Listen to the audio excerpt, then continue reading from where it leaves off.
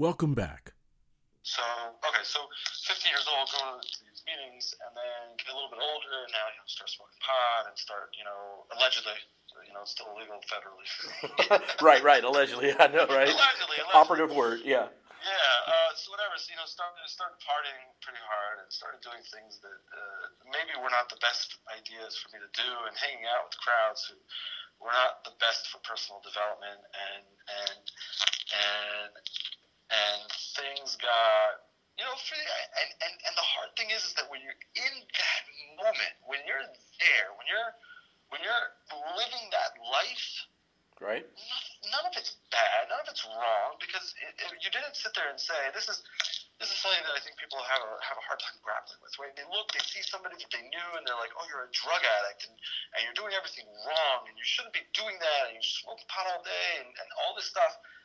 The person they're talking to can't associate with what they're saying, because they didn't not see themselves for 5 years when they were a good little kid, and then all of a sudden see themselves 5 years later when they're smoking pot and doing things that perhaps they shouldn't be doing. Yeah.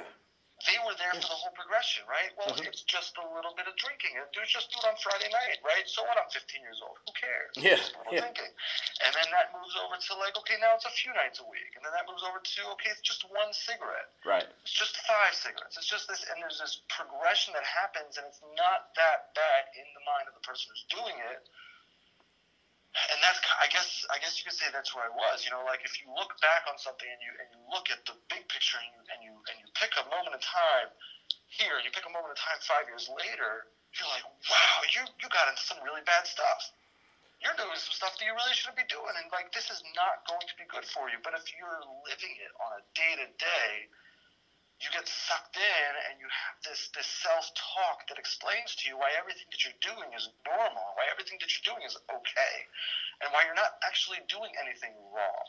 Ari has something about that where he explains that when we're looking at what other people are doing, and we're like, oh, they're doing it wrong, they're doing something bad, they're doing this, and we start judging, the person who's doing it, even the bank robbers, even the people who are doing terrible things, according to many of us, they have some computation, some way of looking at it that it's not that bad. Oh, I was backed into a corner because of this. Oh, it was okay that I did that because of here. In Hebrew we would say, they have some type of cheshbon, which is it's a calculation. There's all this information in their head that's going into what they're doing that makes what they're doing okay. I got you. And that's okay. So that's, and I totally fell off of your question. So now that we have some no, it's all good. Up to speed. No, man, What was your question? Doing the same thing, right? It was doing the same thing and expecting different results, right? Right. But it's all good. I mean, all this is extraordinary, man. So yeah, keep rolling. Thank you. So going back to your question, now that we brought everybody up to speed a little bit. The best way to describe, I guess, everything that happened to me over the course of a long period of time is that there was a steady progression down with bumps in the road, so there was periods of up and then periods of down, periods of up, periods of down over a long period of time. And at some point in time, that steady progression down started becoming a steady progression up, Right.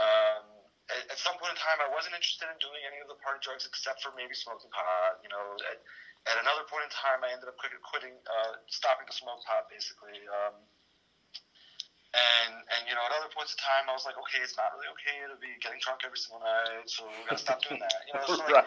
There's this whole and what the also the aspect of it that I'm not bringing up right now is the religion. So there was this same thing, steady progression down, then a steady progression up, and it wasn't steady. It was more like bumps up and then bumps down, and then bumps up and bumps down. But the overall trend was all the way down and then all the way back up. Gotcha. And I don't know if I could tell you a specific rock bottom moment that I can look back on and say, hey, that was the time, because it wasn't. My story is not about terrible rock bottom moment and then everything changed. It's not right. But there was that steady progression. Every single time that I ended up in jail, sometimes I think I fed into, I guess, the whole mindset of it, which is, it's very strange, but the whole system is built to make you feel like a criminal. Yeah. Right? Yeah. Meanwhile, the founding fathers created the system of innocent until proven guilty. But without going deeply into any type of constitutional theory or anything, the system that we have in place nowadays I personally don't believe holds true to those standards, because the system that we have in place nowadays is guilty until proven innocent. So let's say the cops pick somebody up and they throw them into jail. The people in the jail treat those people as if they're criminals. Right. And then the court system is treating those people as if they're criminals. And then if somebody goes and looks back on the record, not everybody, and thank God not all the time, but if somebody goes back and looks on that record and some of these things show up, they're going to be like, they probably were guilty and they just got off, or something like that. I am not saying in any way that I have any idea of how to fix it. But I can tell you that, like, I've come out of jail before where I was in for, like, overnight or something, or a day or two, or whatever. I've never been in for a long time, but, and just inside, you ever heard that Eminem song? Like, it's got a lot of angst and a lot of anger and stuff, because I'm a criminal! Yes, sir. I've heard it. Yep. The whole day after I got out, that song was just playing in my head again and again. Partially beating me down. Yeah. And partially just, like, not beating me up, but, like, trying to, like, build myself up, be like, oh, yeah, look at you, you badass. Like, look at you just got out of jail, whatever. Like, nobody knows, whatever. Like, I don't know. Like, it was a really strange moment. That was when I was, like, 19 and stuff. And that was a really, really strange moment, the way that it was, like, both tearing me down and building me up at the same time. But doing the same things and expecting different results. So I was making all these choices, and they steadily progressed down. And I have a later teacher that said, if you're not moving forwards, you're moving backwards. Right. And I don't think I ever really, truly took it to heart, I would say, until I was, like, probably 19, 20 years old, about when that downward trend started to become that upward trend. And I started to realize that I think I thought he was wrong. And then at some point in time, I started to realize he's right. If you're not growing, if you're not moving forwards, you're really slipping down the slope. And that's So I went down this downward trend. I kept on doing the things that I wasn't supposed to be doing. I kept on seeing that they were leading me into darker and darker places, and into harder and harder places to pull myself out of. And there were some really good moments in there. I'm trying to think of, like, chronologically when certain things were, because there were some pretty dark moments in there also. Mm-hmm. So I'm realizing it wasn't as straight down and straight up as I'm telling you right now. There were some pretty big bumps in there and stuff. But I'll give you one really good example of doing the same thing and expecting different results. At a certain point in time, when I was allegedly smoking pot. Right. Allegedly. Right. Sorry, No, that's okay. I'm with you on that too, man. Yeah. Yeah. It's for another 10 years or so, and there's gonna be no issues. But yeah. So I don't know what it was. Like it stopped being enjoyable for me, and it started, in fact, to use that type of vernacular, a bug out, and to use regular vernacular. It started, I guess, creating a state of tremendous stress in my brain and body. Gotcha. Meaning, I guess in doctor speak, you could say I started to have an adverse reaction to it. Okay. And the craziest thing is that it took like 2 years or something before I actually, I guess you could say, accepted that, embraced it, and took action on it. I see. Does that make sense? Yes, sir. Nope. Like, I would smoke, I would have that adverse reaction, I'd be freaking out, and maybe it wouldn't happen every single time, but I would just, something would happen to, like, kick me off, and I'd be like, I'm not even having fun anymore. Right. But, like, I would still do it, because, like, that's what I was doing. So, and, like, that's what all my friends were doing, that's what this, that's what that. So, it, that's a big thing, and when you're in that moment, when you're in that lifestyle, when you're in that mindset of this is what I do, and everybody's doing it, and, like, I'm off work, and now it's time to go and have fun and party, it takes a tremendous amount of courage, first of all. And second of all, it takes a tremendous amount of willpower, and it takes a tremendous amount of honesty to turn around and look at yourself and say, I don't enjoy what I'm doing. Right. This is not good for me what I'm doing, and I need to stop. Absolutely.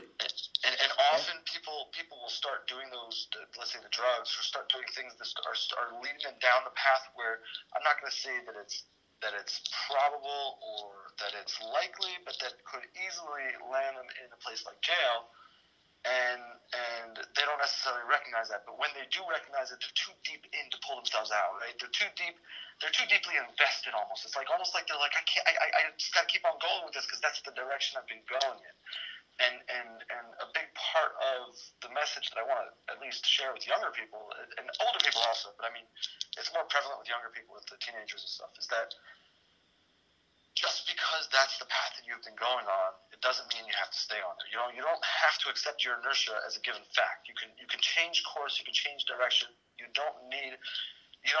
also, let's just talk about highways for a second, right? If you're on the 80 and you're on the 90, right, because those are two east-west highways near me, and they're 100 miles apart. Right. You can't pick up your car and jump to the 80 from the 90. You can't do it. Right? So if somebody's on the wrong road, you can't just jump to the right road. No, you can't. But you can navigate a course that over the course of 100 miles will lead you to where you need to go. Oh, for sure. Yeah. Yeah, that's a great analogy. I love that. Love it. Okay. Yeah. Love it. Hey, man, Ari, you have, this is some great information, some great experiences that you are sharing, man. And man, I really, really appreciate that. Just, I'm listening to you as you're chatting about this. All these thoughts are going in my head like, man, what a journey, and then I have some thoughts, and there's some things you and I kind of agree upon.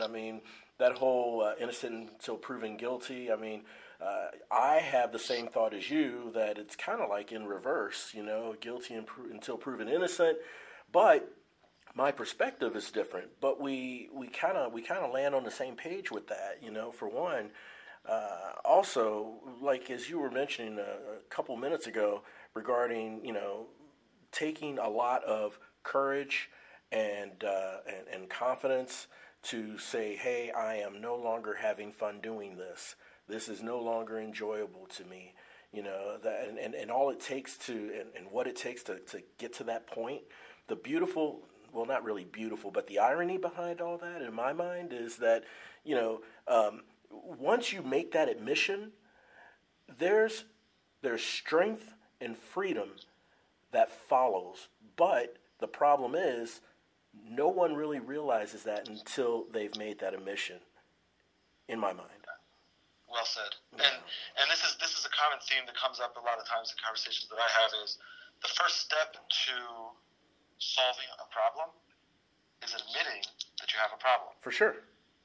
And if you can't recognize that whatever it is an issue, then you can't fix it. Talking about a solution is completely irrelevant.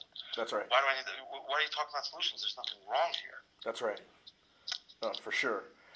Hey, man, in coming full circle, I can so appreciate the journey that you've shared with us here, that, now that you are in a place of service, right? You're helping others, children, teenagers, adults. You're helping each other, or you're helping others grow, to live a better life. So give me an example. How do you bridge your past struggles to the messages that you want to say to young people and adults alike? I think the best way to put it, I guess, is that I always like to figure out where the connection is. Right.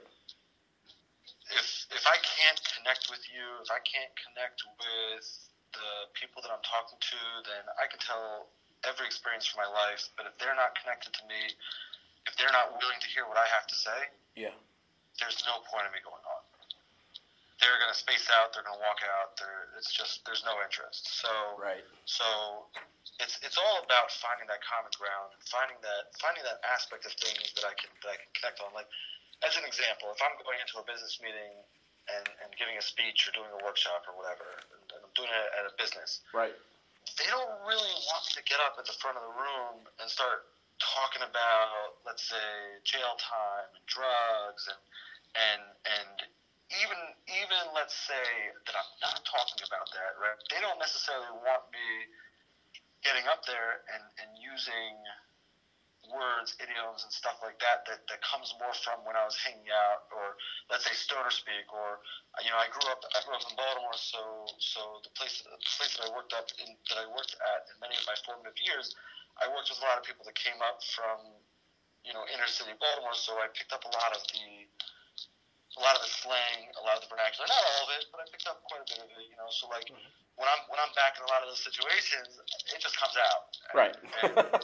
But if I walk into a business meeting with a lot of with a lot of executives or mid-level managers or whatever it is, and I start talking like that, it's incongruent. It doesn't mesh. It doesn't work. Right. So like that would create that barrier, and they'd be like, "Who's this white boy who's like talking like this? Like, what's he doing?" And you can't connect. It makes sense. So right. So it's all about trying to figure out where's that connection. How can I talk to this group? How can I relate to this group? And because I think this is probably the case with more people than are willing to admit it.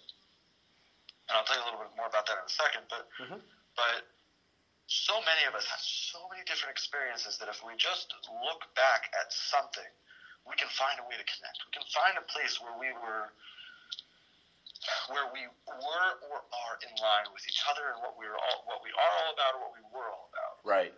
And I mean, you started off right before the show. You made a connection between us because we're both members of the club. And I've been a member for a little bit. You've been a member for a long time, but we're both like, I guess you could say, alumni of that club or whatever. So and then talking about so many people don't realize what they have. So I do some podcasting also, and so sometimes I ask people if I can interview them. And some of the people that I ask turn around and they say, "I've got nothing interesting to say." Meaning, no, you can't interview me. And the reason that they give, the excuse that they put forth is, "I have nothing interesting to say." And I say, "Okay, no problem." And then I end up talking to them and having a conversation with them. Right. And the stuff that they say is fascinating. And I'm like, wow, I wish you would have said that I could have talked to you because I'm already talking to you right now, and I'm already connecting with you right now. Yeah. I'm already having this conversation with you, and there are aspects of your life that you don't even realize it, but they are fascinating. Amazing. So this is, so we all have a way that we can relate. If we can just find that common ground and relate to each other, we can really connect. Yep. And those of us who are attempting to spread a positive message, we can, once we are able to make that connection and relate to each other, then we can spread that positive message, and hopefully it will have the desired impact. For sure. No, that's 100%, man. And getting that connection, right? That's the foundation. Absolutely. I like that word. That's exactly right. That's the foundation of everything that we do, is making that connection initially so that we can then talk the same language and build off of it. Right on, man. That's 100%. Sweetness. So, with that said, we are going to go to our 3 for the Road segment. Like I mentioned before, I just asked 3 rapid-fire, thought-provoking, and impactful questions to see if you can answer in like 5 words or less. So, what do you think, Ari? You think you're ready to give it a go? I'm ready, but you don't think I'm too long-winded for that? Not at all, man. Not at all, man. Let's give it a shot. All right, here we go. Ready? Here goes number 1, man. Fill in the blank. Nature is a restorative place to be. I like that. That's strong. All right. Number 2. Name me one thing that hiking has taught you about life. Keep moving forward. Strong. I like that too, man. And that's Disney, by the way. Those words aren't mine. Okay. Well, I mean, there's so much to interpret from those 3 words, right? So, no, it's all good. It's all good. All right, number 3. What would 2019 Ari say to 2009 Ari? Follow your dreams. I'm digging it. Good stuff, man. Good stuff. Ari, that's Sorry awesome. About that. It took me a few minutes to think back and like, where was I in 2009? What was I doing? Yeah. Where was I at? Nah, no worries, man. I mean, you knocked all three out of the park for sure. All right. Yeah, no, you have. Ari, hey, look, man, it's been an honor and a privilege having you on the show. I really appreciate your time, man. I very much appreciate you having me on the show. Thank you. Oh, yeah, for sure. And thanks to all of you, all the listeners, for checking in and listening to the podcast. Please remember to subscribe, leave feedback, and share with your friends and family. This is about sharing stories with each other to help each other grow, to lift each other up, and that is the cause, all right? That's the cause. So the road to rediscovery, we know, is part of a movement. It's part of a revolution. And guess what? You're now part of it. So together, we are what I like to refer to as roadies, and it sure feels good having you on the journey. Thanks again, everyone. We'll chat again soon.